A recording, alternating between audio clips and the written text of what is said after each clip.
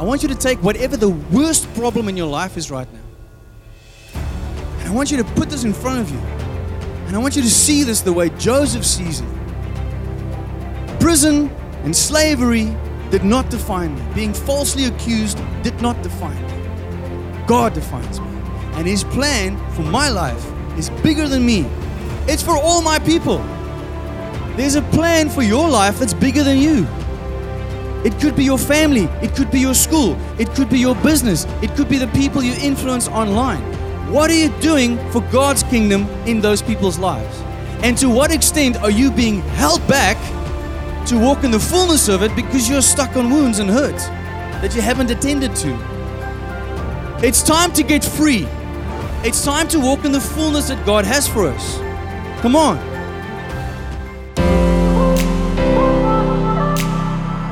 Hello and welcome to the Love Key Church podcast, where we share our church's message of the week. My name is Heinz Winkler, and together with my wife, children, and our leadership team, we host Love Key Church here in Somerset West, online and on this podcast. It is our mission to help you to encounter God, align with His purposes, reign in life, and help others to do the same. We trust that you will find this message empowering, encouraging, and inspiring. Please share it with your friends and family and write a review for us. And a huge thank you goes out to those who have already done so. May you be thoroughly blessed as you listen to this message. Quick recap. We are busy with our Impact series, which is a follow-up of our Foundation series. And we're looking at how are our biblical foundations that we've established supposed to impact our lives and certain aspects of our lives. We looked at how it impacts identity, purpose, and marriage. And we are continuing with how this impacts marriage, but the message today also has more broad applications to life in general. But those of you who are married or engaged, I want you to listen to this message with that in mind. If you are not married, we're trusting God for you, for a partner. But if you are not married and this seems still like a foreign concept, these principles will also apply to you, because we all need to deal with this. Okay, are we on the same page? Good. I just want to pray as we start. Lord Jesus, I thank you for this moment together where we can open up your word and speak together about what you are saying to us. And I pray right now that you will bless me, that you will touch my mouth, and that whatever is said and ministered here will be the truth and be from the throne room of God. I pray that we will all experience your presence and have an encounter with you that changes our lives. Lord, let none of us leave this place unchanged. We choose to make our hearts good soil to receive your word, the seed of your word, so it can grow in our lives. We pray that in the mighty name of Jesus Christ. Amen. How many of you guys, when things were normal, pre-lockdown, used to travel a lot? Jackie, her hand was up first. And was that travel, if that travel was a lot of flying, can you put up your hand? Lots of flying online, just put up a hand for us as well. Now, if you travel from here in South Africa and from South Africa, and you travel often, you would know this line fairly well that comes up all the time on the intercom throughout the whole airport, right? Please do not leave any unattended luggage. What? Please do not leave any pieces of luggage unattended. Now forget ek het. Like, I haven't flown in so long. I can't remember it myself. Okay, let's do this properly. Boom, boom, boom. Ladies and gentlemen, please do not leave any pieces of luggage unattended. Any unattended luggage will be removed by the South African Police Force, unless there's a ticking sound coming from the bag.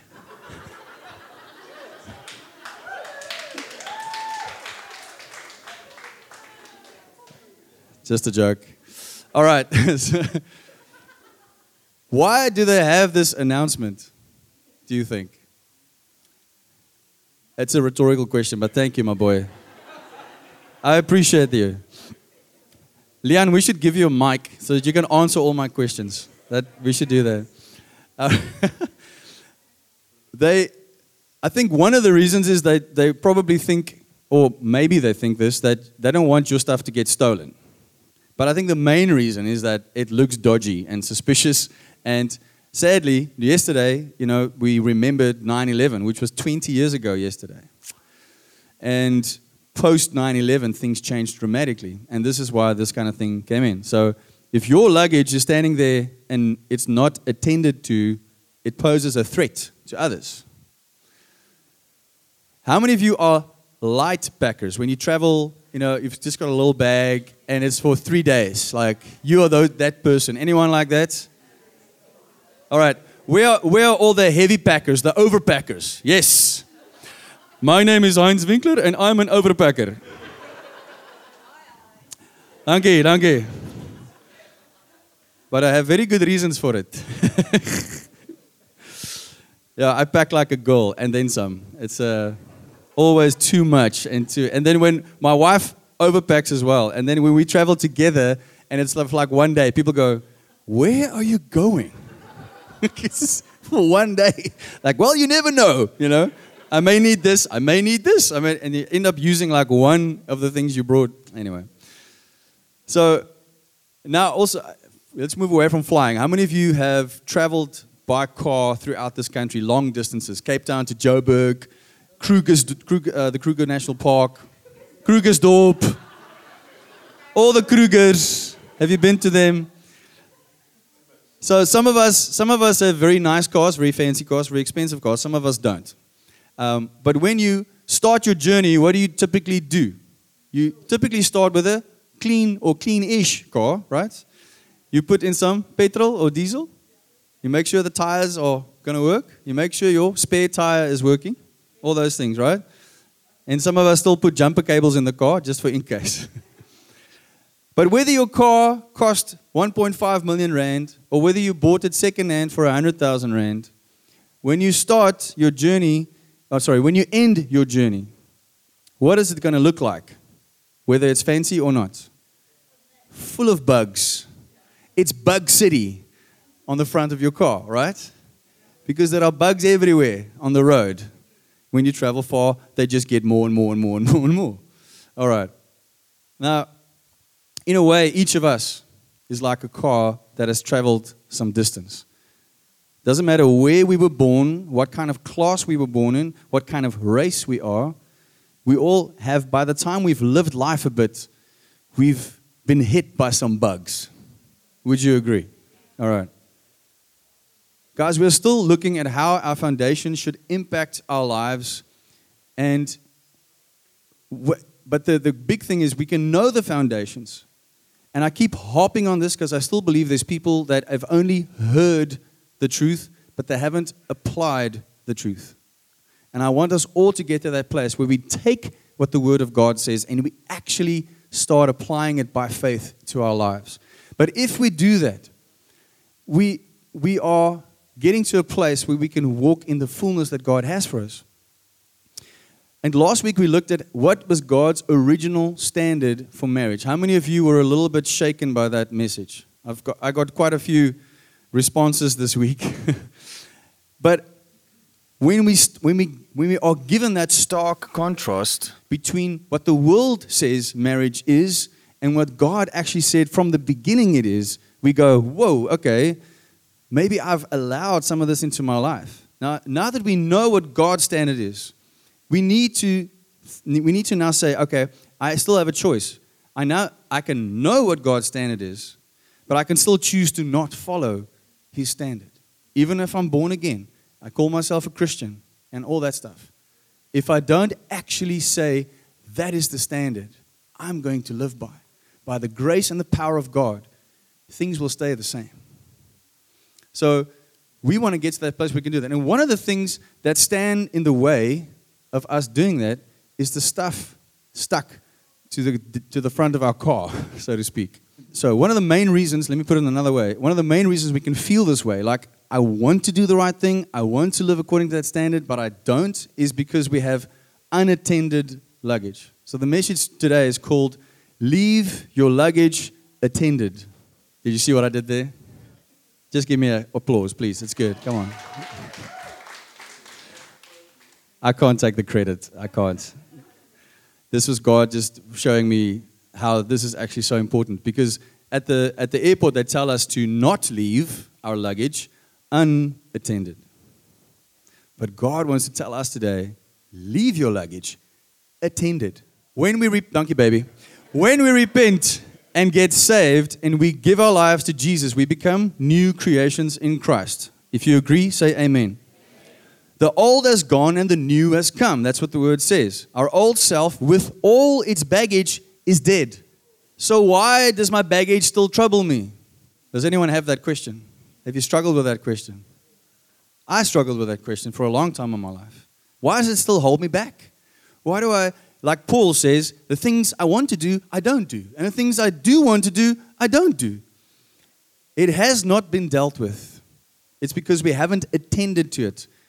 It has not been identified and brought to God so He can heal us. When Jesus said on the cross, it is finished, He said, tetelestai. He meant it. It is done. He died for all sin and He set us free from slavery to sin and the consequences thereof. Do you guys believe that? Romans 12 teaches us to not make, Romans 12 is one of the places where Paul said that thing I said earlier, brethren, I beseech you therefore, make yourselves a living sacrifice. Have you thought about that? What that means? Daar skrif is nie daar nie. Maar dankie dat jy hom soek. What does that mean? If you sacrifice something, what does it do? It dies, right? So how is it? What's a living sacrifice? It is. I mean, it's a. I don't want to put a weird image in your mind, but imagine an animal that's there, it's alive, but it's being sacrificed. It looks horrible, right? That's not what God wants for us. He doesn't want us to go, ah! So what would it be? It would be a life where I have chosen to make myself a sacrifice and I'm living life with God, doing things His way. But I've laid down my will. I've laid down what I want to do, how I think, all the stuff from my old self. He's just instructing us to do what happened when we gave our lives to Jesus. And then He says, do not be conformed to this world, but be transformed by the renewal of your mind. See, you know the scripture because you've been over-evangelized, most of you. But do we apply it? Are we actually going every day? How can I renew my thinking? Or what of my thinking is not in line with God's original plan? What if my thinking is not in line with God's word? What am I saying about myself the whole time? Oh, arme ek is a victim. Alles gebeur met my. Everything's going wrong in my life. Poor me, poor this, blah, blah. Have you read Ephesians 1? Have you read Psalm 139? Have you read 1 Peter 2? All these scriptures tell us who we are in Christ. So when I'm stuck in a victim mentality, it means I'm not in line with His word. So there's a reason I'm stuck in. And if I ask you, are you a Christian? And you say yes, and you're stuck in that victim mentality, then it's not the word of God that's wrong. It's something in your life that hasn't been identified and attended to. Does that make sense? All right. Remember our church's values. Encounter God, align with His purposes, reign in life, help others to do the same. An encounter with God, when it's the first time, leads to salvation, which is our second foundation we talked about, which brings us into a relationship with Jesus and gains us access to the Father. We saw that in the 2 sessions we did about the heart of the Father. Jesus is the way to the Father, the only way. Other people hate it when we say that, but that is the truth. And we are now led by the Holy Spirit. So when we get saved, we get access to the Father and we are led by the Holy Spirit. The Trinity is in our lives. The Bible says our bodies become temples of the Holy Spirit. Sure. A couple of weeks ago, I did a message on Ezekiel 8.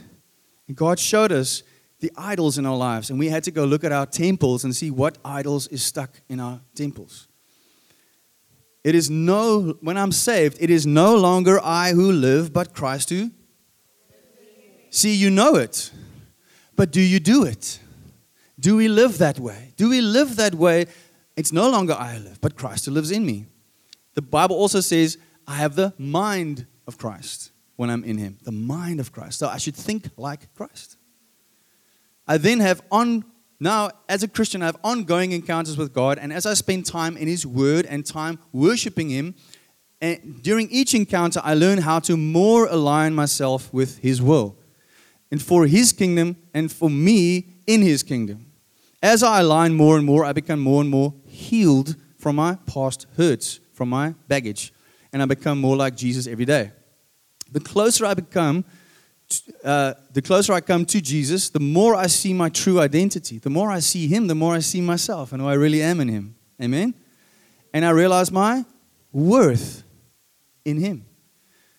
And it becomes easier to identify the wounds from the past and how the enemy has used them to lie to me. You see, that is the biggest problem with wounds. It gives an opening to the enemy to lie to us about who we really are. Why have I been preaching about fatherlessness and the father heart of God? Because the biggest crisis in our world is fatherlessness. If you did not have a father growing up, or if you had a bad father, we spoke about this a few times, the devil will use that to say to you, you're not worth God's time. Look at what he did. They abandoned you. If they abandoned you, why would God, spare you any time? And that is a lie from the enemy, trying to derail you from your true identity. I've shared this with you as well, that our values that I just said come from, in part, from a summary of what a life-giving church should be that I heard the one time. And a life-giving church should get lost people saved, evangelism, get saved people healed, which is pastoral, but also there's prophetic involved, get healed people to discover their callings in the kingdom, that's apostolic, and then send them out into those callings. So we see the fivefold ministry operating in these four things. And all four of these people should feel welcome on a Sunday. So, are you saved? Are you healed or in the process of getting healed? Anyone? All right. Have you discovered your God-given purpose in life? Do you know why you are here? Anyone? Not everyone. That's fine. Thank you for being honest. Are you living out that purpose? If you said no to the previous one, you can't say yes now, because that won't make sense. But we are all somewhere on the spectrum. We are either unsaved, or we are saved and busy with the process of sanctification, busy with the process with changing the way we think. Not because we used to be conformed to the world. Outside of Jesus, we used to be conformed to the world. The question is, how much of that old self am I dragging along into my relationship with God? Many of us are still dealing with the wounds from the past and trying to get healed. And that's okay. I want to tell you today, it's okay. If no one has ever told you that it's okay to have baggage and issues, I want to tell you, it's okay. What's not okay is to ignore it or to let it define you for the rest of your life. But we all have it. The question is, what are you going to do about it? You see, the rest of your life is not determined by your wounds. It's determined by how you choose to react to them. Remember how we established last week that God's idea of marriage maths is not half plus half equals 1. It is one whole person in Him plus one whole person in Him forms a new whole, a one flesh. Salvation leads us to being one with God. That God-shaped hole that we are all born with in our hearts is now filled with God. And we no longer need to find a human to try and see if they will fit into that hole. Because the hole is filled with Jesus. But as with Adam, God said it's not good for man to be alone. So He created marriage for a man and a woman. It is a good thing in God's sight that we get married. But we need to know that we don't need marriage to be whole. We need God to be whole. And to step into marriage then as a person that knows Him so that we can be the best spouse we can be. Are you with me? All right. How many of you know that when you get saved, all your issues and baggage from the past doesn't just disappear overnight in one moment? And it's not because it hasn't happened in the spirit, because it has. When you give your life to Christ, you are saved, born again, on your way to heaven. Amen? And Jesus did the finished work on the cross. But, and I've heard testimonies of people who give their lives to Christ and they immediately get healed from addiction or immediately know that relationship is bad, I need to step away. That does happen. And it's great when it happens. But for many things, it's a process to recognize the wound and deal with it. Because this is what happens when we get saved. In the Greek way of thinking, we can see that we are spirit, soul, and body. All right? Now, when we read Jeremiah 1, which my friend Ade preached so well on, he said, God said to Jeremiah, before I formed you, I knew you. In Genesis 1, we read last week that God created man and woman, male and female, in His image. He created them. What is God? God is spirit. In Genesis 2, God said He formed the man from the dust and then breathed life into him. Now, we are spirit. We are soul, we are body. When we get born, the Bible says we are born into the brokenness of this world. In Afrikaans we say, in sonde ontvang en gebore. And when you have children, you know this. Children do not come out without sin, without issues. They come challenging us. And we need to discipline the hell out of them. Now, but that's because our soul and our body is born into this fallen world. Sin from Adam and Eve caused the fall of man. Now we are born into that. But the spirit that God has put into this body and soul, before time began, before the foundations of the earth, He knew. And He had a plan for that spirit. So when you get saved, what do you think is happening? Your spirit comes alive. Your spirit is jump-started into its original design. And that spirit is going to heaven. Amen? But now you are stuck in this body, which has been, depending on how old you are, you started in Cape Town. Some of you are only at Beaufort West.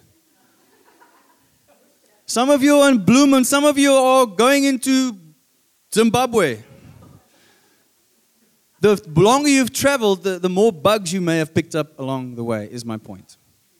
So your body and your soul is like, it's got all these bugs. And your spirit is whole. Your spirit is one with God. But it's now in this body and soul that needs to play catch up with where the spirit is. Do you agree? All right. This is a huge revelation, guys. I was never taught this when I was growing up, and I wish I knew this. This is powerful. This changes everything in the way we see things. Because when we know this, we can live free. This is the key to unlocking, seeing what baggage we are still maybe stuck with, what bugs are still stuck to the dash. All right? Let me get back to my notes because I was preaching off script now.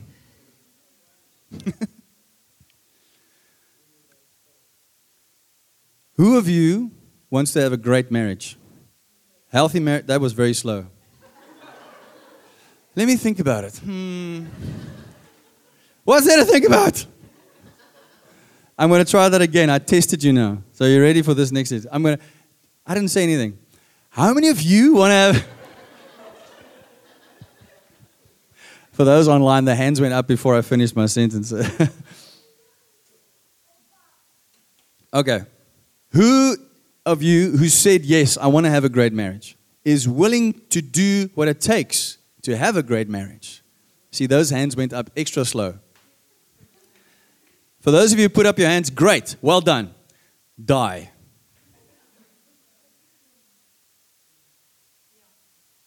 Die. Too harsh? You should have died already when you gave your life to Christ. So why do you struggle to do it in your marriage? You are either not really saved, or You are saved, but you haven't identified the wounds that you are carrying. And you've walked into your marriage dragging this luggage with you. Either trying to ignore that it's there, or you haven't attended to it and you are gladly having it stuck somewhere and pulling it along. Coming with you. I don't know why I made that sound. It's a weird sound. Sounds better. Alana's going to go, Farkie.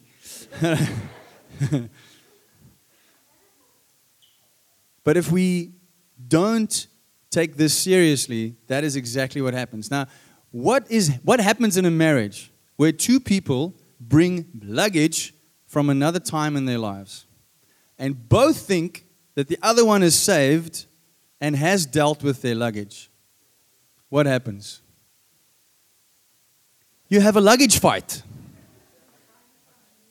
You get slapped with, unreasonableness and anger and irritation, and you're like, where's this coming from? Well, it's this bag that I'm still carrying with me from when I was 5.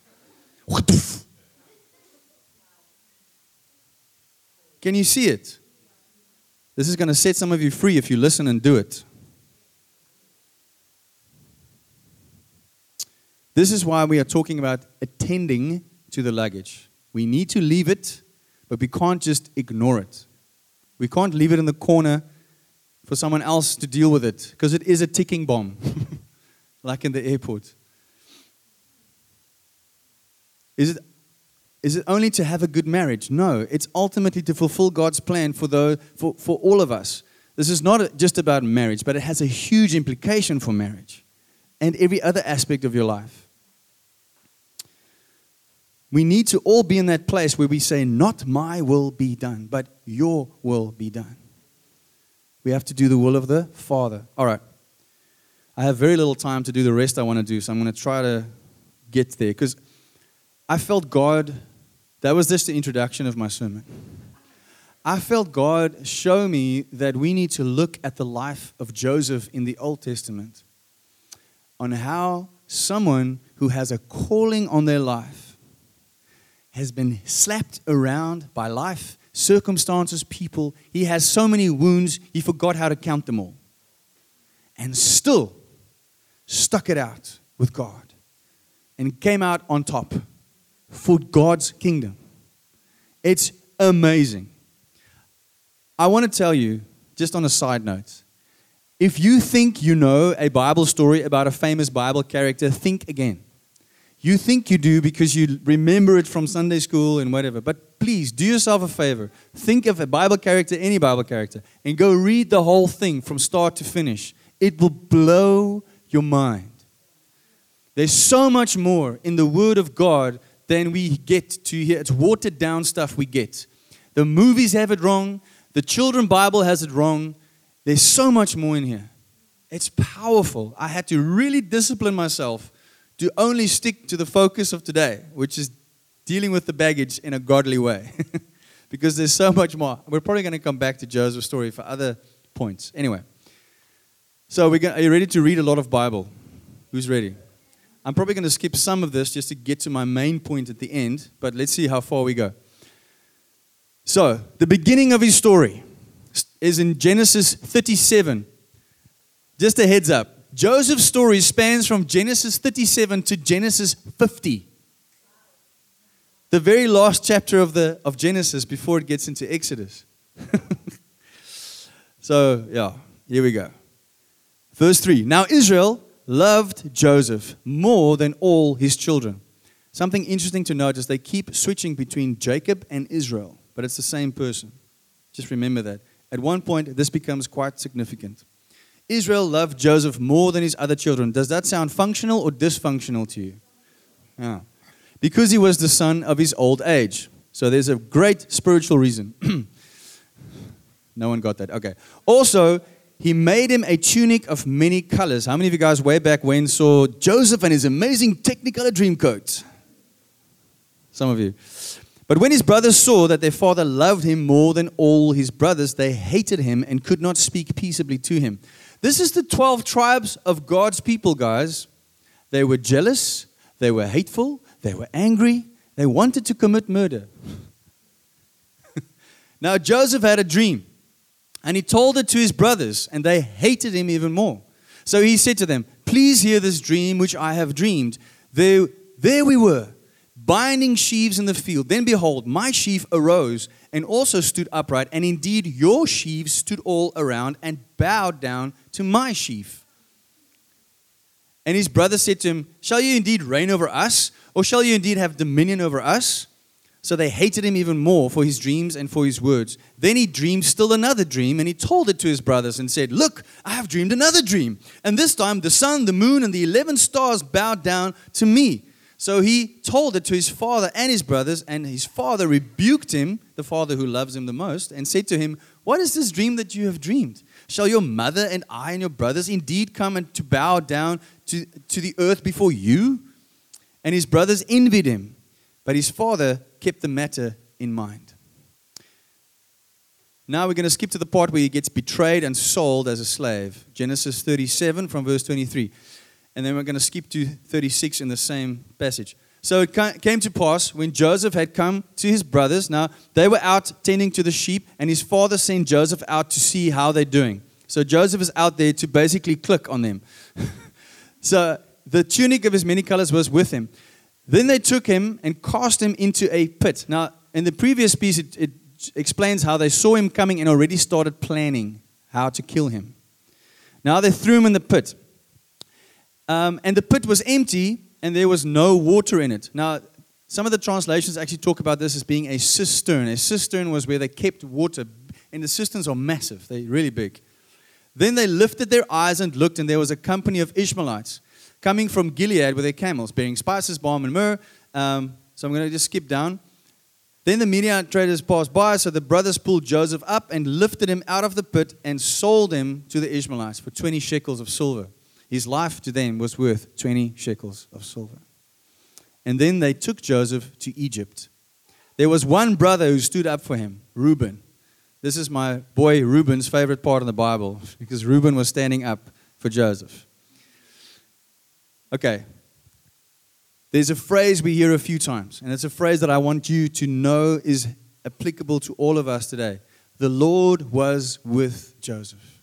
I want you to put your name in there and to know that the Lord was with you every day.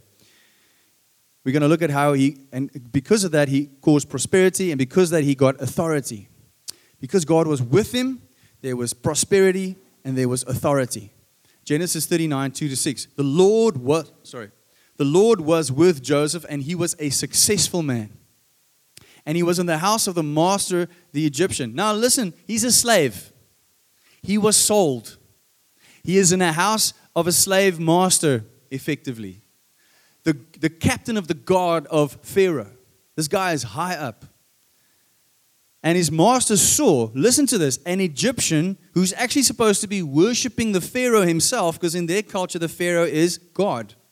The master saw that the Lord, capital L, was with him, and that the Lord made all he did to prosper in his hand. So Joseph found favor in his sight and served him. Then he made him overseer of his house, and all that he had, he put under his authority. So it was from the time that he had made him overseer of his house and all that he had, that the Lord blessed the Egyptian's house for Joseph's sake. And the blessing of the Lord was on all that he had in the house and in the field. Thus he left all that he had in Joseph's hand. He completely relinquished his authority and responsibility to this man because he trusted him. Now, we read a few times that the Egyptians despised Hebrews. They despised them, hated them. He's got this guy in his house. He doesn't know God, but he sees God is in his life. And because of that, he's giving him all this authority.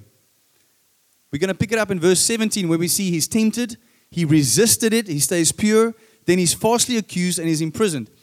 Then she spoke to him, this is now Potiphar's wife, with words like these saying, "The Hebrew servant whom you brought to us." Now, Potiphar's wife is talking to Potiphar. Already what has done is she tried to seduce him. He resisted. One day she grabbed him by his cloak and he ran away and she held his cloak, and then she accused him of attacking her. "He's mocking us, so it happened as I lifted my voice and cried out that he left his garment with me and fled outside. So it was when his master heard these words which his wife spoke to him, saying, 'Your servant did to me after this manner, and that his anger was aroused. Then Joseph's master took him and put him into the prison, a place where the king's prisoners were confined.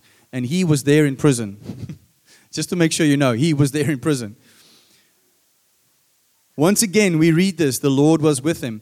Genesis 39, 21 to 23. But the Lord was with Joseph and showed him mercy.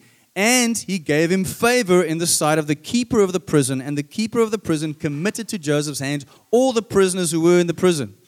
He's a Hebrew. He's a prisoner. He's a slave. He gets to be in charge of all the prisoners. Do you think he wants to be in prison? Do you think he wants to be a slave? Do you think he's hurt by the fact that his brothers betrayed him and sold him? Do you think he's carrying some baggage? All right? Now, this is how he's reacting to his baggage. The keeper of the prison did not look into anything that was under Joseph's authority because the Lord was with him. How many of the people that run businesses here would like to have someone like this? I don't have to look into anything they're doing. I can just trust them. Anyone? Any employers? Okay. Now he gets the opportunity to interpret 2 dreams in prison, and he asks the cupbearer to remember him. And the cupbearer doesn't remember him for 2 years. Until Pharaoh one night had a dream, no one could interpret. The cupbearer suddenly remembered him 2 years later. The testimony of the cupbearer of what Joseph did 2 years ago, combined with what Pharaoh needed in that moment, gave Joseph an opportunity. He came, he gave God all the credit and all the glory, and he interpreted Pharaoh's dreams. Plus, he also offered a proposal of how he should handle what would come. He's an entrepreneur, and he saw a gap. Can you imagine standing there before Pharaoh? You are still stinking of the prison. You're still struggling with your slave identity, standing suddenly before Pharaoh. Now, think for a moment. If 2 years ago, the cupbearer told Pharaoh about this guy who interpreted a dream, do you think Pharaoh would have let him go? And if he had let him go when he wanted to be let go, do you think he would have stepped into this opportunity? 2 years, people, in a hole. He waited. And then God orchestrated this to come together. Pharaoh had a dream. The cupbearer suddenly remembers Joseph. He puts the 2 things together, and Joseph gets an opportunity. It's exciting. Genesis 41. The Pharaoh, the king of Egypt, and a God himself in his context. Listen to this. So the advice was good in the eyes of Pharaoh. The plan that Joseph pitched, he thought was a good plan. And in the eyes of Pharaoh's servants. And Pharaoh said to his servants, now listen to this, guys. You have to get how significant it is. Can we find such a one as this? A man in whom the Spirit of God is. Imagine you are a God. People bow down to you. Whatever you say goes. You see something on a Hebrew person that you hate according to your culture. And it's so powerful that you recognize it. And you say this to everyone around you. Inasmuch as God has shown you all this, there is no one as discerning and wise as you. You shall be over my house, and all my people shall be ruled according to your word. Only in regard to the throne will I be greater than you. And Pharaoh said to Joseph, see, I have set you over all the land of Egypt. Authority, prosperity. Listen to this. It goes even further. In Genesis 41, 42 to 46, Pharaoh took his signet ring off his hand and put it on Joseph's hand. That's a huge, huge move. And he clothed him in garments of fine linen and put a gold chain around his neck. And he had him ride on the second chariot which he had. And he cried out before him, bow the knee. So he set him over all the land of Egypt. Pharaoh also said to Joseph, I am Pharaoh, and without your consent no man may lift his hand or foot in all the land of Egypt. And Pharaoh called Joseph's name some word, and he gave him a wife, Asenath, the daughter of Potiphera, priest of On. So Joseph went out over all the land of Egypt. He was 30 years old when this all happened. He was in a prison. Before that, he was a slave. He was betrayed by his brothers. He was almost murdered. Throughout this whole thing, there's this beautiful tapestry of God's plan. We're going to see how this happens. The famine struck. So the dreams of Pharaoh, for those who may not know, he had a dream that was interpreted by Joseph as meaning that there would be 7 years of abundance and then 7 years of famine that would be so bad it would make the 7 years of abundance look like nothing and everyone will forget it. And he said that his plan that he pitched to Pharaoh was that we have to use the 7 good years and save up a fifth of all the produce and put it in barns in every city, and then we'll sell it to people in the famine. Now the famine has struck, and it's so bad they forgot the 7 good years. And the surrounding nations were also struck by famine, including Joseph's family. Why did I read his dream in the beginning to you? His dream happened when he was 17. He is now 30. He's been a slave and a prisoner for 13 years. That's right. Yeah, that's right. Now, Jacob hears that there's grain in Egypt. Jacob, his father. And he sends 10 sons to go, but he keeps Benjamin behind, the youngest. Because he's still mourning the one he lost, and he's afraid he's going to lose this one as well. Joseph now was governor, and he was actually selling all the grain himself. He was the one everyone had to come to and buy from. So he was working hard. He recognized his brothers, but they didn't recognize him. It seems that he then tests them. Maybe partly, he was trying to get back at them. But I think he was mainly testing whether their hearts have changed towards his brother, the younger brother, Benjamin. He wanted to see would they still betray one of their brothers. And you can read all about it in the Bible. This is not the point of today. But it's a fascinating account of what happens there. And right throughout, you see Joseph, a few times, Joseph is dealing with his brothers as a harsh, leader in his office. And then it says he stepped away and wept because he was overwhelmed, seeing his brothers, yearning to connect with them. But he first wanted to test them. And he has this resolve to get that happening. And after sending them home, so they come the first time, he sends them home with grain, and he puts the money they paid back on top in the bag, which totally freaks them out. Makes them go, they're going to kill us. And he says, only come back if you have Benjamin with you. Jacob doesn't want to let go of Benjamin because he's very sad. He says, if I lose this son, I will die.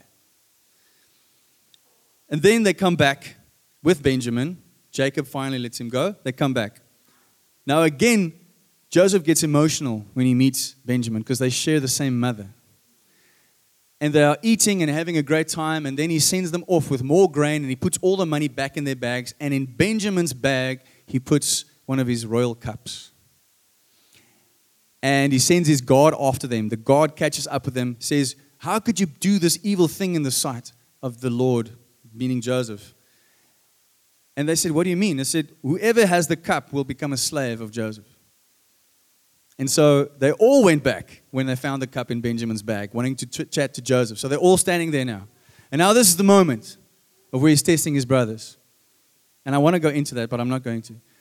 Bottom line, he sees that Judah, the one who instigated his sale, is now the guy fighting for Benjamin.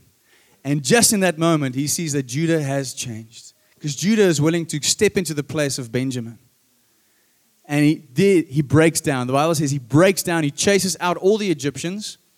And he starts weeping with his brothers. He says, I am Joseph, your brother. Listen to this. Genesis 45. And Joseph said to his brother, please come near to me. So they came near. And he said to them, I am Joseph, your brother, whom you sold into Egypt. But now, do not therefore be grieved or angry with yourselves because you sold me here. For God sent me before you to preserve your life. For these 2 years the famine has been in the land, and there are still 5 years in which there will be neither plowing nor harvesting. And God sent me before you to preserve a posterity for you in the earth and to save your lives by a great deliverance. So now it was not you who sent me here. It is not you who sold me into slavery. It is not you who caused that I landed up in a prison, but God. And He has made me a father to Pharaoh. What? A father to Pharaoh. A 30-year-old snotkopie is the father of Pharaoh. Hello? And Lord of all his house and ruler throughout the land of Egypt. And he sends them to fetch his father. Pharaoh finds out that his brothers have come. Now, Pharaoh doesn't get angry, he gets excited. There's so much favor on Joseph's life that Pharaoh gives favor to his whole family. He says, let them leave everything they have. We're going to give them everything better here.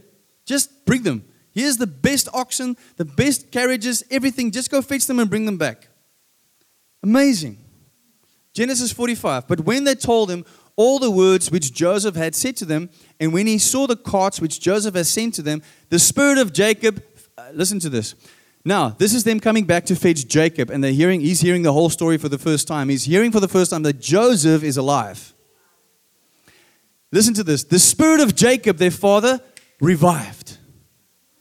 The next sentence, then Israel said.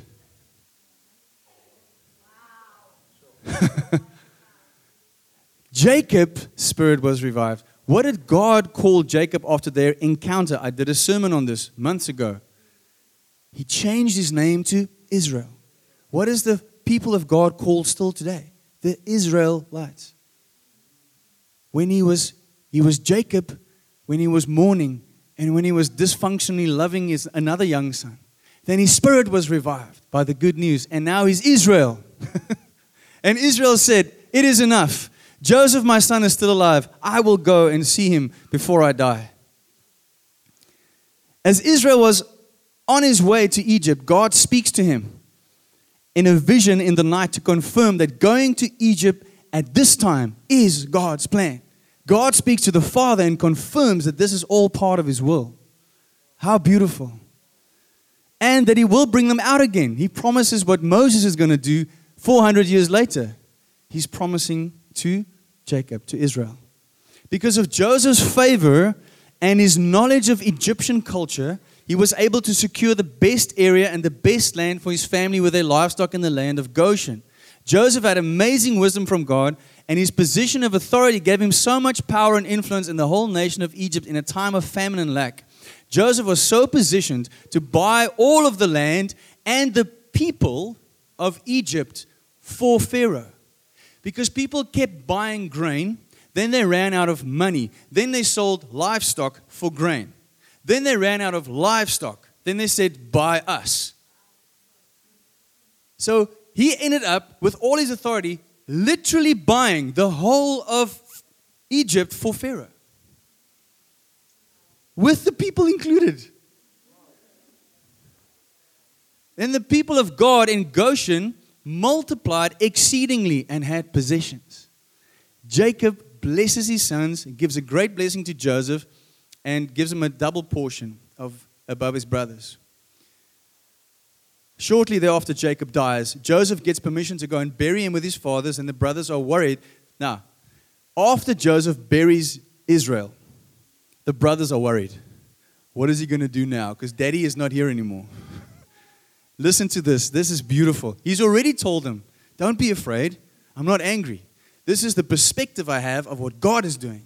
I'm not stuck on what you did to me. Did you hear that? I'm not focusing on the wounds you caused me. I'm not focusing on the hurt that you caused me. I'm not focusing on the 12 years in prison. I'm focusing on God's plan. Listen to this in Genesis 50. So they sent messages to Joseph saying, before your father died, he commanded saying, thus you shall say to Joseph, I beg you, please forgive the trespass of your brother and their sin. For they did evil to you. Now please forgive the trespass of the servants of the God of your father. And Joseph wept when they spoke to him. Then his brothers also went and fell down before his face, and they said, behold, we are your servants. What is this? The dream. The first dream was them falling before him to buy grain. Now they're falling before him a second time. he had 2 dreams. Do not be afraid. For am I in the place of God? But as for you, you meant evil against me, but God meant it for good, in order to bring it about as it is this day, to save many people alive. Now therefore, do not be afraid. I will provide for you and your little ones. And he comforted them and spoke kindly to them. I just realized something. They were now living in a land where all the people were slaves to Pharaoh, but they were free. Oh, this huge. Oh. These are the words of someone who went through some really tough times. All of us sit here today and think, I have problems. You've got a list of problems, a list of things you're struggling with. Okay? How many of you have been sold to slavery by your family? For 20 pieces of silver. This is what you're worth. Maybe that hasn't happened to you, but maybe you feel abandoned by your family. A father, a mother, brothers and sisters. Maybe you feel imprisoned. Not physically, but emotionally, spiritually. There's stuff in my life that makes me feel I'm in chains. I can't get free. Joseph had every reason to be bitter, hateful, and feel like a victim and act accordingly. Yet, he stayed the course. He stayed close to God. He stayed obedient and always in the fear of the Lord. And he could see that what happened to him was within God's plan to save his people. Do you think Joseph would have been able to see God's plan if he was fixating on his situation? What happens with wounds? It blinds us to what God is doing. If we keep looking at life through my past, my hurt, my issues, my baggage, my weaknesses, we miss what God is up to. We miss it. Do you want to be someone who fixates on your problems, who gets stuck with your baggage? Or do you want to be someone who attends to your baggage and moves on into the plan that God has for you? Do you want to be someone who recognizes that the baggage is actually part of His plan? We don't want to hear that, but that's what it is. Joseph realizes it. He says, you didn't send me to Egypt. God did. It's in the Bible. It's there. It's written. Joseph has this revelation. You think you did this to me. No. God allowed it to happen for His plans and His purposes. I want you to take whatever the worst problem in your life is right now.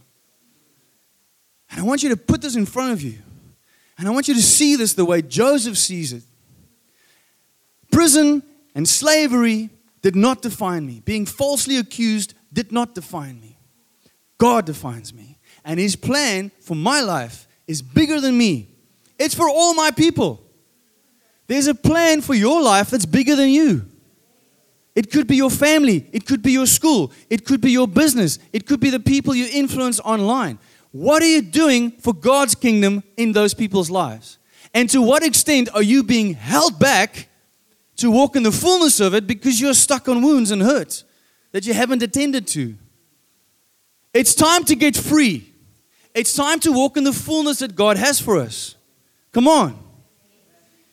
We all need to take a life-changing note from the life of Joseph. Remember, this is Old Testament, Old Covenant. Jesus had not yet died in this timeline. Joseph was walking in relationship with God based on what his father had taught him and on his own time spending with God. And early on, as a 17-year-old, he knew that God gave him dreams and that he could interpret dreams. He realized that he had a gift, but that gift and its use was given and empowered by God. He knew this. And therefore, its purpose was ultimately for God's purposes. And yes, maybe as a 17-year-old, I've heard people preach on this and say he was cocky and he was arrogant in the way that but that's not written there. You can read the way he told the dreams in different tones and get different meanings. Yes. But he wasn't necessarily cocky about it. I mean, you can tell people in any tone, I saw a dream where you bow down to me, and they're not going to like it. Right? He was telling the truth. And the truth upset people. That happens all the time. What I'm preaching today is going to upset some people. I'll probably get an email again. I got one last week. So when... That's funny. All right. So when the worst of circumstances happened to him, he could weather the storms because he knew God was with him and have favor on him and made him prosperous. We read this a few times in the story. God was with him, God gave him favor, and God made him prosperous. And his prosperity always benefited those around him. No one's listening to me right now because my little girl is here. Hello, you beautiful thing. All right, I need to say that again because you're all like, oh. Blah, blah, blah, blah, blah.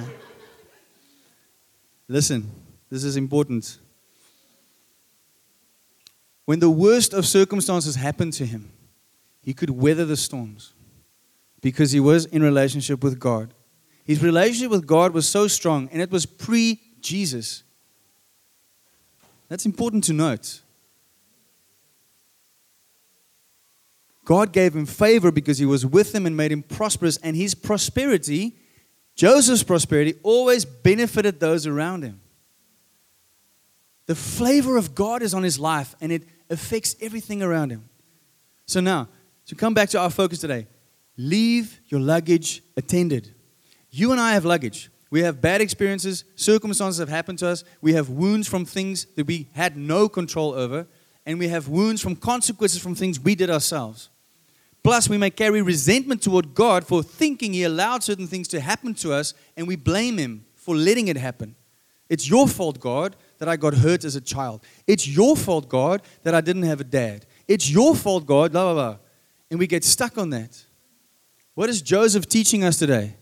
It was God's plan all along to benefit His people. Now, your first reaction to that could be, yeah, but what about me?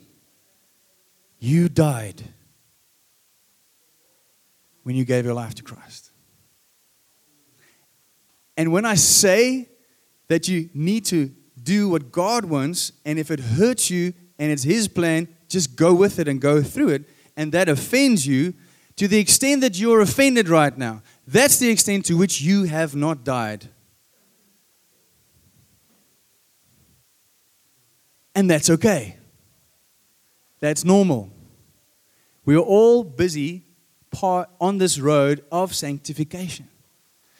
But don't get offended. Get convicted and make right. I'm telling you the truth for your benefit.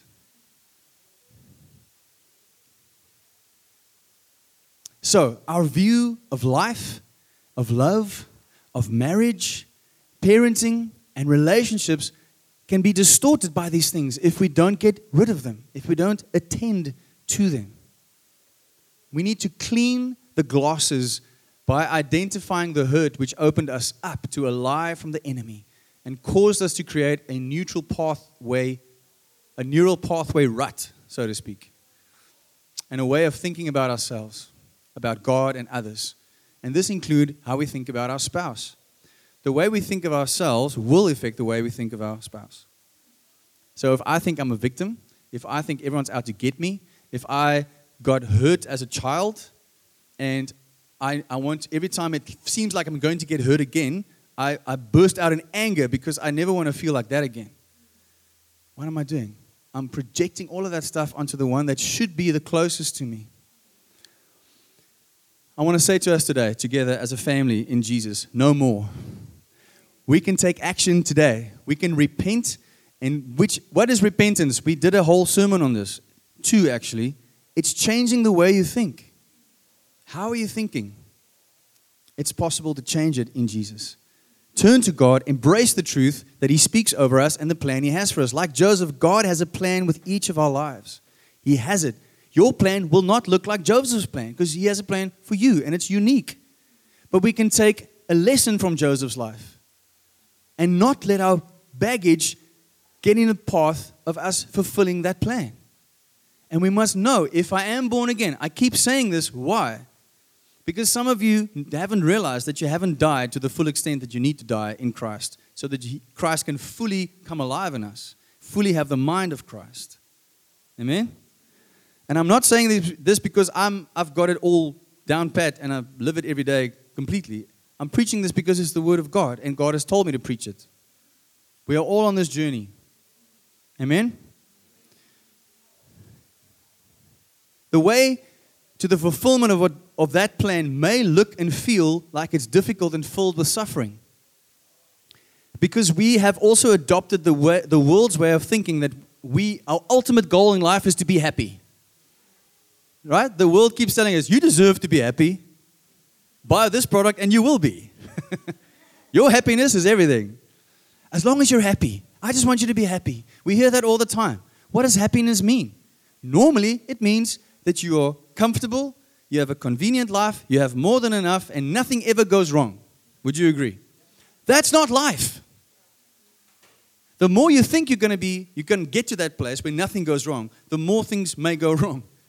And when things do go wrong, you go like, oh, I'm not happy. Oh, I'm not this. Oh, I'm not that. Because I had an expectation of something that is not God's plan. I need to land this plane. And Paul writes in so we need to remember, and I've preached on this a few times, but like James says in James 1, we need to count it all joy when trials of various kinds come our way. Why? Because we grow in character and we get to the place where we are perfect, complete, lacking nothing. Who wants to be perfect, complete, lacking nothing? Who wants to be in a marriage where it's perfect, complete, lacking nothing? Okay, count it all joy when trials come. Boom.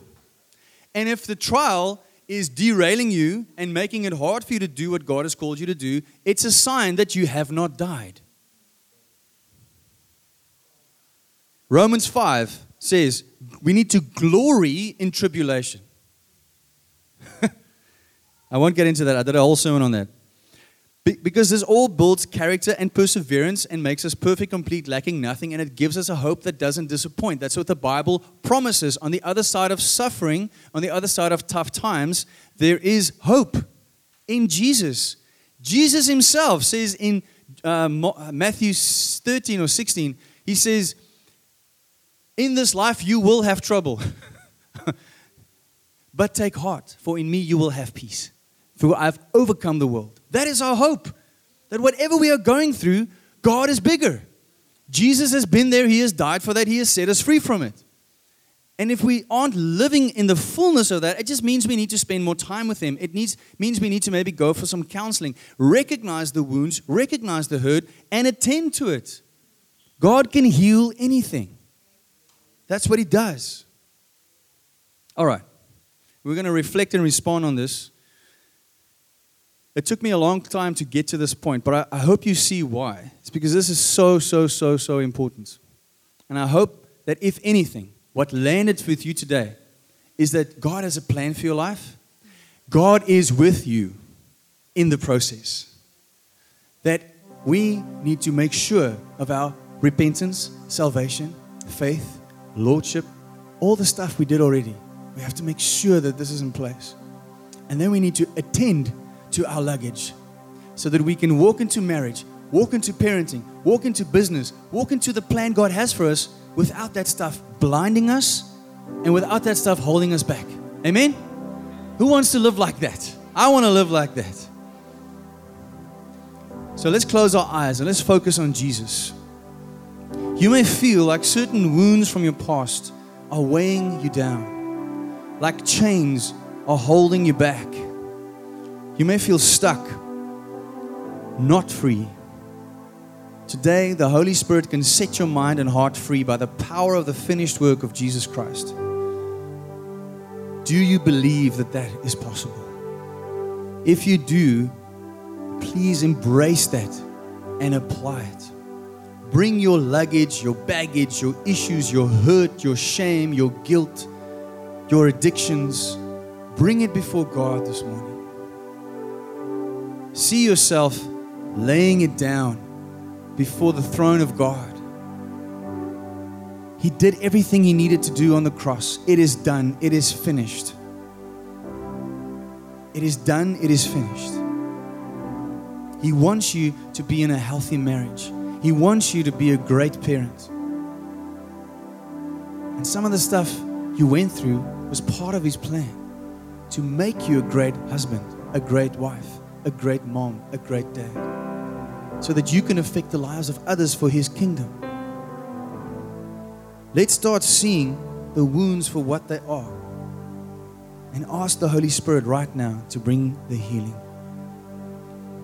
Lord Jesus, with everyone here and with everyone online and those listening, I just bring everyone's stuff before you.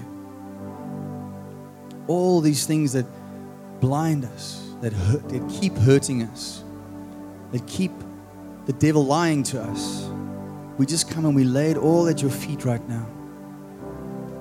And we ask that you bring healing to our hearts, clarity to our minds, and wholeness to our spirits. We pray that in the mighty name of Jesus Christ. Amen and amen. Thank you so much for listening to the Love Key Church podcast Message of the Week. I trust that you had a life-changing encounter with God that will help you to align with His purposes so that you can be one step closer to reigning in life. And may you be inspired to share this with others. Have a great week, and remember to listen again next week, or you can catch us live online or come visit us in person. May God bless you and keep you, make His face shine upon you, and be gracious to you and your loved ones. God bless you. Bye-bye.